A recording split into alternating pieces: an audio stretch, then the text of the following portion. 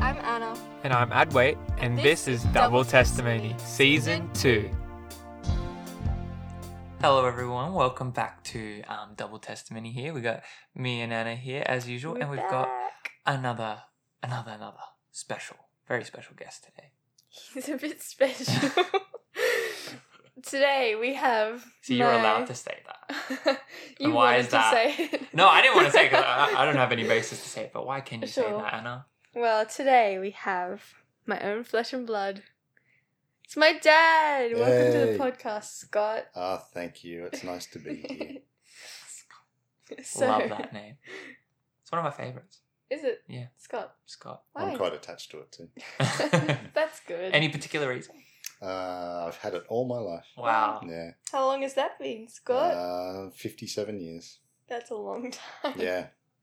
It's a long time to have a name. That is a long time to have a name. I've known people having names for longer than that. Well, we're recording this around Christmas. So, Scott, so Mr. Lovett. That felt weird. What's your favourite Christmas tradition? Well, I have two to choose from, two I'll mention. One is mince pies, which I just love. That's a very Aussie thing. Yeah. The other one, it wasn't so much a tradition, more of a one-off. Stealing Christmas trees from the side of the road. Yeah. That's for a separate podcast there. Yeah. Yes. We'll talk about that another time. All right. You want to jump into this, Anna? Yeah, before we start, let's just pray and then we'll jump in. Lord God, thank you so much for this podcast and this ministry and what you're doing through it. And we just thank you that it's all you and that you just have such a passion for each person listening. And we ask that you would just give Dad peace and wisdom as he shares his story and what you've been doing in his life. We ask that it would be your words. And we ask that you would bless what he has to say. Amen. Amen. All right. How would you like me to proceed? Scott or Mr. Lovett? Scott's fine. All right. Wow. I feel like I made it in the big leagues. I don't think any of my friends have ever called you Mr. Lovett. No. I feel like it's still a pretty cool last name. Not since we moved back to Australia. Yeah. We're all like over 20, so. Yeah. Anyway. Yeah. All right. Scott. Let's jump into it. And I guess, how'd you come to God? What's your testimony? Well, I can go way back. Grew up in a Christian family, which was really good, in Epping, in New South Wales. And we had, back when I was about 10 years old, the church used to bring speakers in from overseas to run, they call it a crusade. So the speaker would be brought across by one of the wealthier members of the church. They would pay for this. And they would hold evangelistic meetings. So people from the church could bring others in. And at one of those, his name was Andrew McRae, was the preacher from Scotland. And I and my oldest friend, we both decided on the same night to make a commitment to Jesus at that stage. And it's sort of gone from there. So there have been times when I've sort of kicked along a bit more than others. And I've been a follower of Jesus ever since. So that was a quite straightforward, pretty straight route. Has it been that way now continuing forward? How's it been like for you now, keeping that going, that commitment that you made those years ago? Yeah, there have been ups and downs. I probably started taking it properly seriously when I was about 16. Mm-hmm. So I was in year 10 at the time. Or year 11 actually, and was baptised then. Yeah. Because I realised I needed to start taking it more seriously, and felt convicted that I should be baptised and make a public declaration of my faith. Mm-hmm. When I was about 19, I probably fell off a little bit. Had a girlfriend who wasn't a Christian, and that affected me quite a bit. So. After that relationship ended, then I started really taking it seriously. And there have been different periods in my lifetime when things have happened that have caused it to kick along a bit more. So, losing members of the family or different opportunities coming along, and it just gives you a bit of a boost to really start taking it seriously. Yeah, I guess being your child, I've got to hear a bit about like your stories growing up and being a Christian teenager. And I think it's a huge blessing to be in a family with Christian parents, and like not everyone has that, that's fine. That's each their own story. But what's something you wish you could tell your teenage self in those moments where you, I guess, just struggled in your faith, those moments where you had to make those hard decisions? Yeah. Oh, look, the thing with that I've learned over the years is to trust what the Bible says. It really is God's word to us, and it is relevant. Like it was written at least 1800, 1900 years ago and longer for different parts of it. But what I've learned is even though it's that old, it still speaks. And when you let the Holy Spirit speak to you through the word, he will do that, and he will guide you, and he'll basically bring it to life. So it might be talking about something that was for a person back in New Testament times or even Old Testament times, but the Holy Spirit makes that relevant to you. And whenever I've been challenged, I've tried to do things on my own and it doesn't work, and then you go back to the Bible and God uses that, and he just guides you into wherever you need to be. The key is you've got to be open to what it says and to what the Holy Spirit is saying to you at the time, no matter how crazy it might seem. So this question here I'm going to ask you. I don't know if you've ever been asked this, or you probably may have. But I guess why? Why have you continued? Why have I continued? Yeah. That is actually a really good question. It's because I've seen what God does. I've experienced it myself. I've seen it in other people. Having that relationship with God, it is a life changer. And it's what we were made for. So when you're, and this can sound quite trite, but when you're living in the will of God, there's nothing else like it. It's not necessarily that everything's wonderful, but it helps you to be able to deal with the good things as well as the bad things, or what we see as the good things and the bad things. They all join together and they make you who you are. And it's amazing. The harder the times, the more you learn about God. If you trust him and if you lean into him.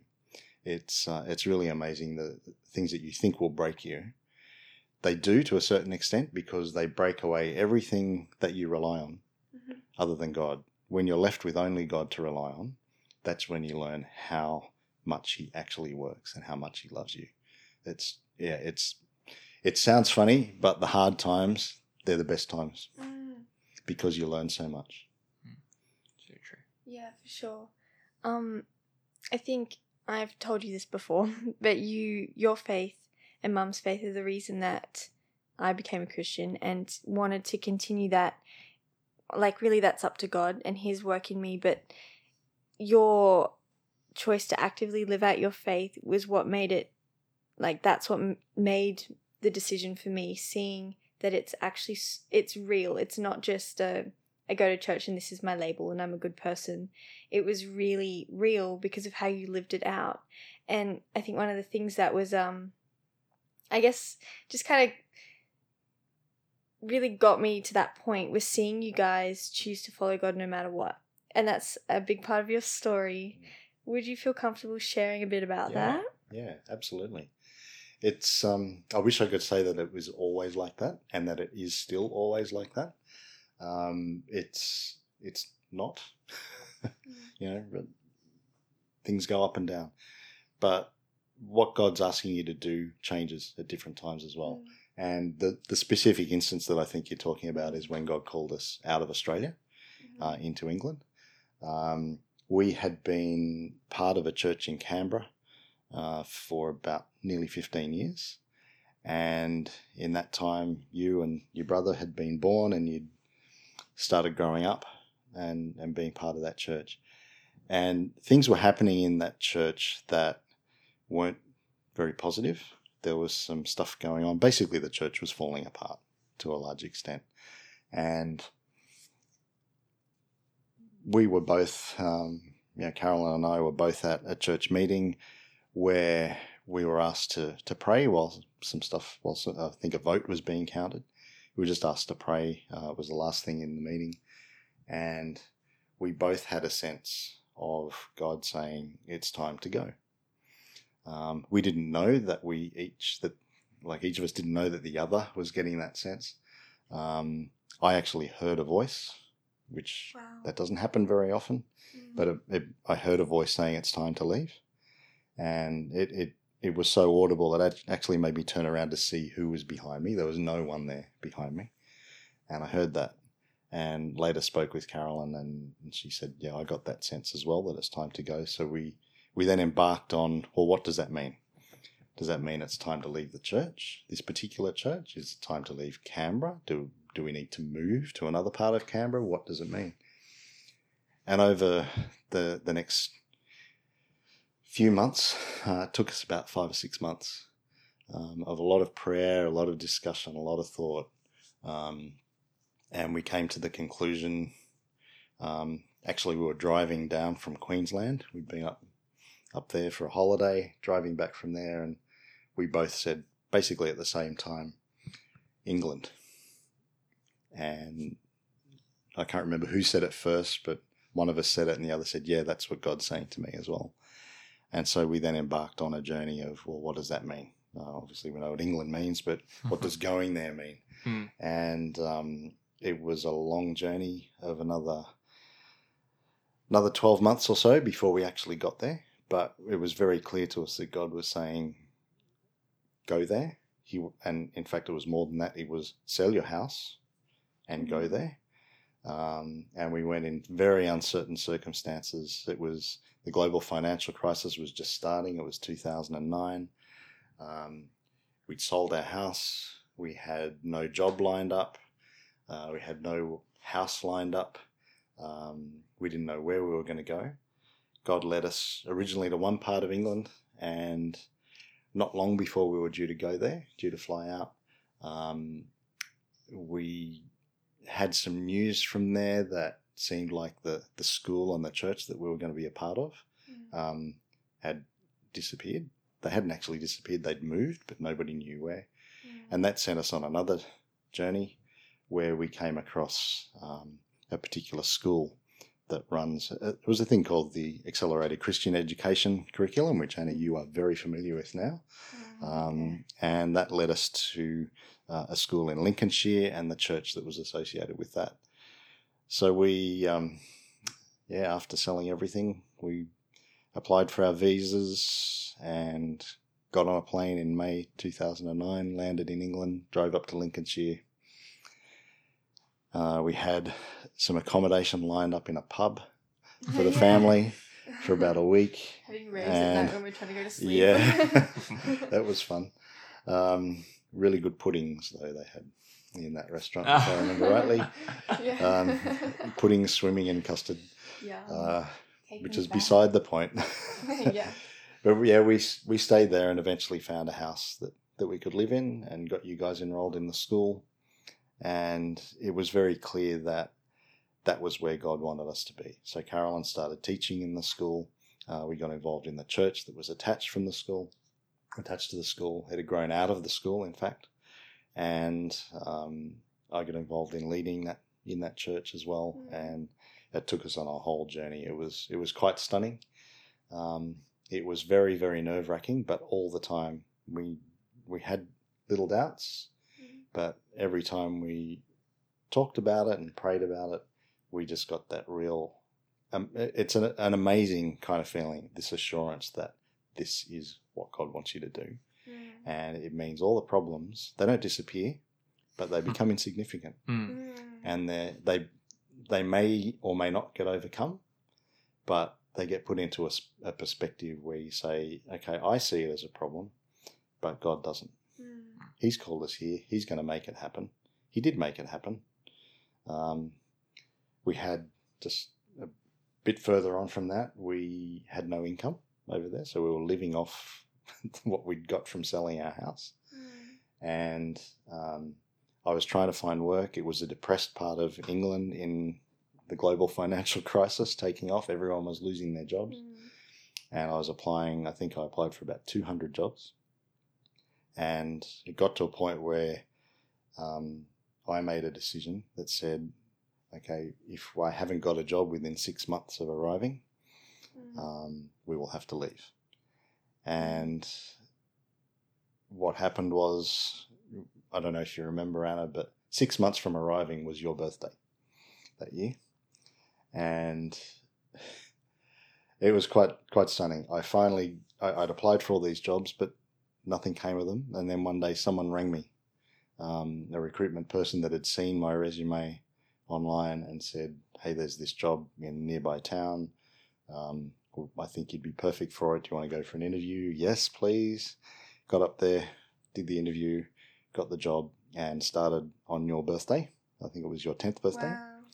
And that was the day before the 6 months was up. No way. Wow. And it was very clear to us that God's saying, you don't have to worry.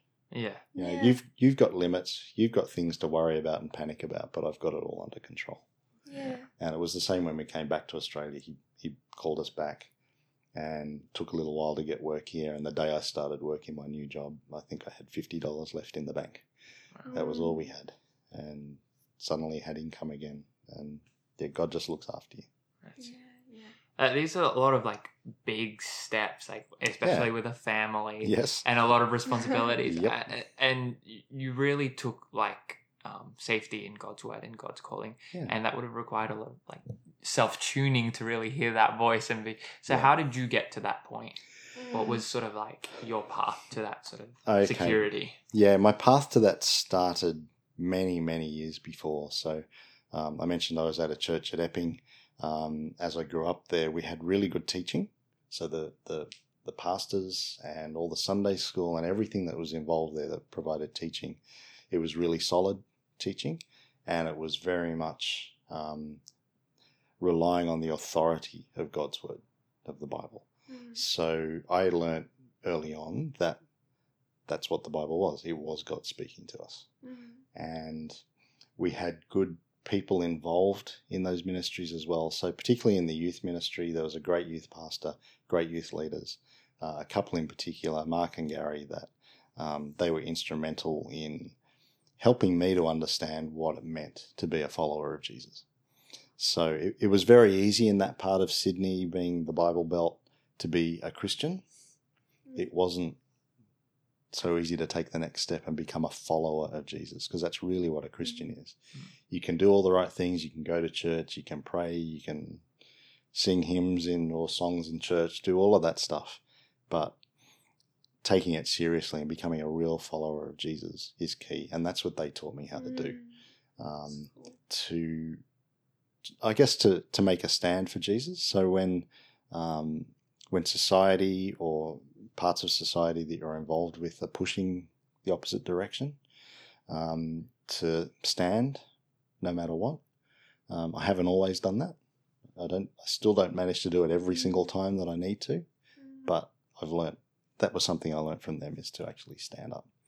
And it's very true what Jesus says about most people will take the wide road that leads away from God, and very few take the narrow gate. That's what one of the things they taught us as well, was that narrow gate. It is narrow, but it's important. It's the most important thing you can do, is to go through that gate, when everyone else is going the opposite direction, to take that stand and be true to what Jesus has called us to be. Yeah, I think that's really good, because we often think as Christians we're going for this idealistic kind of fantasy world of everything going wonderfully, and you follow God and things go great, but this is historically proven to be false. If you look how the disciples ended up, it didn't seem like their lives were successful, and it didn't seem like it's not really what you're hoping for when you follow Jesus, for things to go badly, and a lot of people were martyred for their faith. But it's not about it's not about that. It's about living for God, which I think your life has really encompassed. But one thing that has struck me about your walk with God, and I guess if I wasn't your child, I probably wouldn't have this inside view, but just how, yes, you made big steps to move to England and like big choices, which people can see that's a big deal. Wow, he listens to God. But little choices where they don't see behind the scenes. When we were in England, the job you had was hard, and you make this massive move to England and you have this random job, and we're probably questioning, if I'm not wrong, why are we in England for this? Can you speak into that a little bit? Because I think that's a huge misconception in Christianity, that when God calls you to follow him, it's always going to be these big outlandish things, but it's actually something you always tell me all the time, like simply having a normal job can be something God is telling you to do, and often is as well. Yeah, and it's not always going to be fun and happy. There will be difficulties.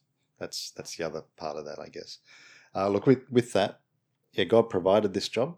It was the only job within that area. If I wanted to get a job anywhere else, I would have to commute away during the week and come home on the weekends, which we made a decision that wasn't going to happen. And the job, like you said, it wasn't so much a hard job. It was the environment that I was working in was absolutely horrible. It was very hostile. They didn't like foreigners. And by then foreigners, for them, a foreigner was anyone who wasn't from that particular town. So being a foreigner from another country was something most of them couldn't handle at all. So I had to deal with that side of things. I was older than most of the people working there, so they were critical of me because of my age, critical of me because of my accent, critical of me because I knew what I was doing, and half the people there didn't. Critical because I was doing things in a way that I knew to do them, which was not necessarily the way the boss wanted them done, but he couldn't see that there may be more than one way to do to achieve the same thing in IT. So there are all sorts of issues there. It was a very immoral place, and the attitudes were extremely difficult. Like my boss wanted me to lie to suppliers to get a good deal from them, and there was a lot of friction because I said I'm not going to do that. I'm not going to lie to them. I'll tell them the truth. I'm sorry, I won't. So yeah, we had all sorts of things like that, and that went on for 6 years, or for 5 years, till a new boss came along, and I thought, great, this is going to be a lot better, and then he was 5 times worse. Oh wow. So that was interesting, and it was a struggle. As you know, I came home stressed most days. Yeah. And I found that really difficult because we were both thinking, why is it so hard? God's called us here. It shouldn't be this hard. But the thing is, I had to have a job for us to be able to live there. That was the only job that I could get in that area, and God carried us through it. So we surrendered that to him. We said, look, you've provided this job. It's very uncomfortable. I didn't enjoy the majority of my working time over there. But we said, if there's another job, please bring it along. Nothing ever came along, but we were okay with it. And he brought us through it, because I'd had depression for years before we went there, and it didn't kick in through all of that. So it was classic circumstance to make it worse, and it didn't. Yeah. But we know that was God carrying us through, because he was saying, look, you've made the sacrifice of going across the world. This is a job that's there for you. You can do it. It'll support you while you're here. Deal with it and grow from it. And I did. I learned a lot. I made mistakes. I know I said and did things I regret as part of that. But it gave us that opportunity for me to minister in the church, and for Mum to minister in the school, and to be able to teach kids the gospel, and to help that church to be able to have some other perspectives that they weren't aware of at that stage. And that's what we think God brought us there to do, is those two things. So I guess now, sort of kind of fast forwarding to present day, like, how do you see the Lord working in your life today? Yeah, look, we had a lot of healing to do after we got back from England. And it was very clear, that calling to come back as well. And at the moment, I mean, it's been 5 years. There's still some healing to be done emotionally, and still some growth for us from that, from things we learnt there and things that we dealt with over there. But I think at the moment, a lot of what God's doing with us is getting us ready for something else. We don't know what that is or when that is, but there is something down the line that we know He's going to do, and we're just preparing for that in whatever way we can. We don't, like I said, we don't know what it's going to be, when it's going to be, or where it's going to be, but we do know that we're here to support Anna while she's studying, especially for that long, and to be here for Anna's brother as well, who is living in Queensland, but to be able to provide support to him as well, and also support to wider family. So, my mum just died a couple of weeks ago, so we've been able to be here to walk with her those last couple of years while she was struggling, and also to be here with Carolyn's parents, because they're getting older as well, and we want to be around to help them as age affects them too. So I wish I could say exactly like a hard thing, a specific thing that God's doing, but that's probably the main one. It's just preparing us and providing that healing for us right now. Yeah, that's awesome.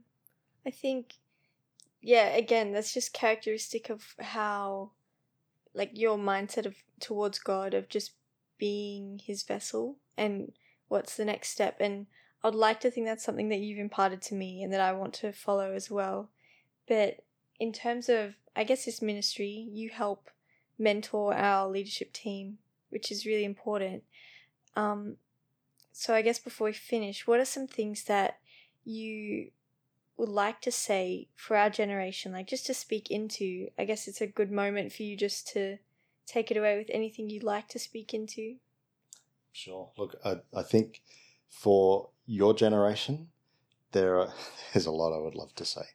And that actually sounds really bad, putting it like that. But there's so much, and I don't want to sound like I know all the answers, because I don't. But I have had some experience in life and living in that relationship with Jesus.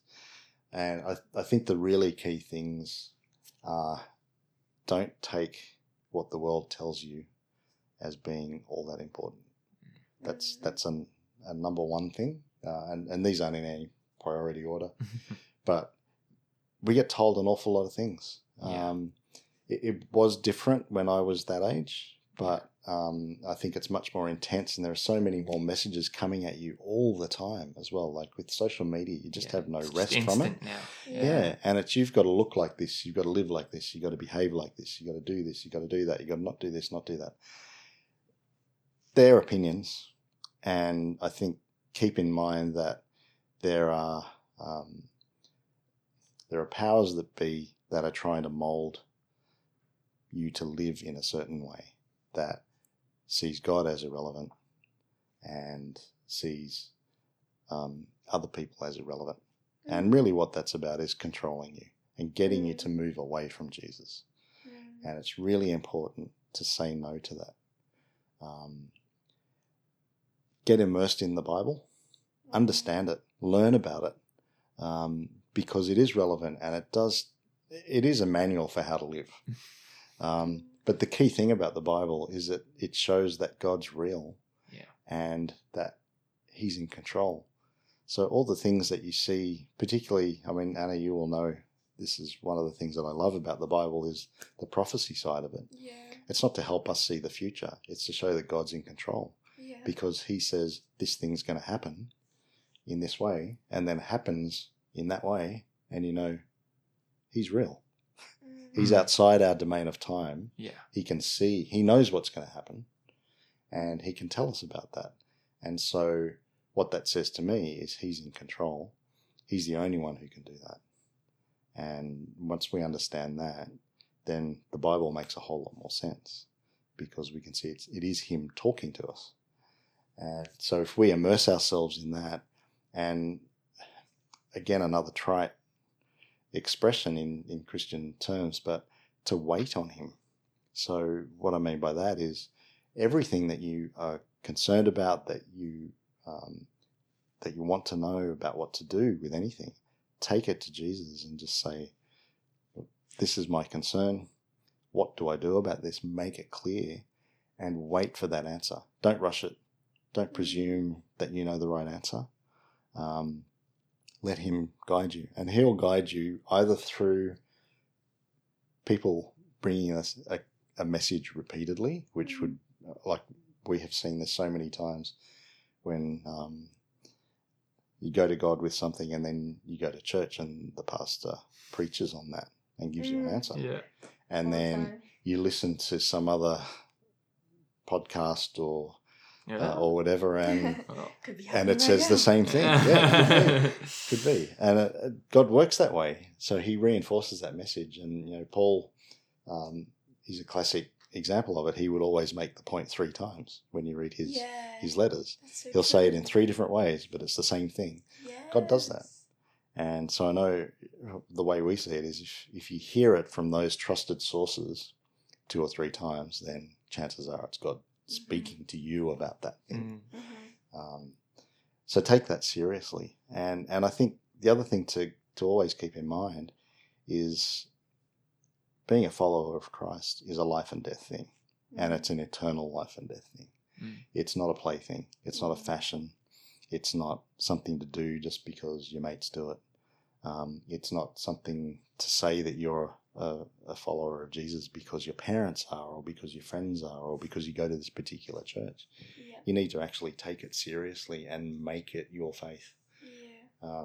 Because once you do that, that's when God starts using you and leading you into things that you never expected.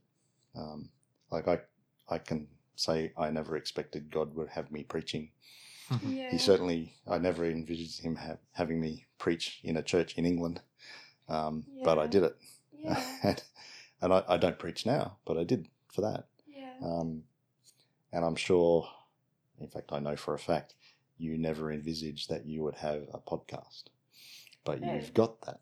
That's and true. God does things that you don't expect. And the key is to make yourself available.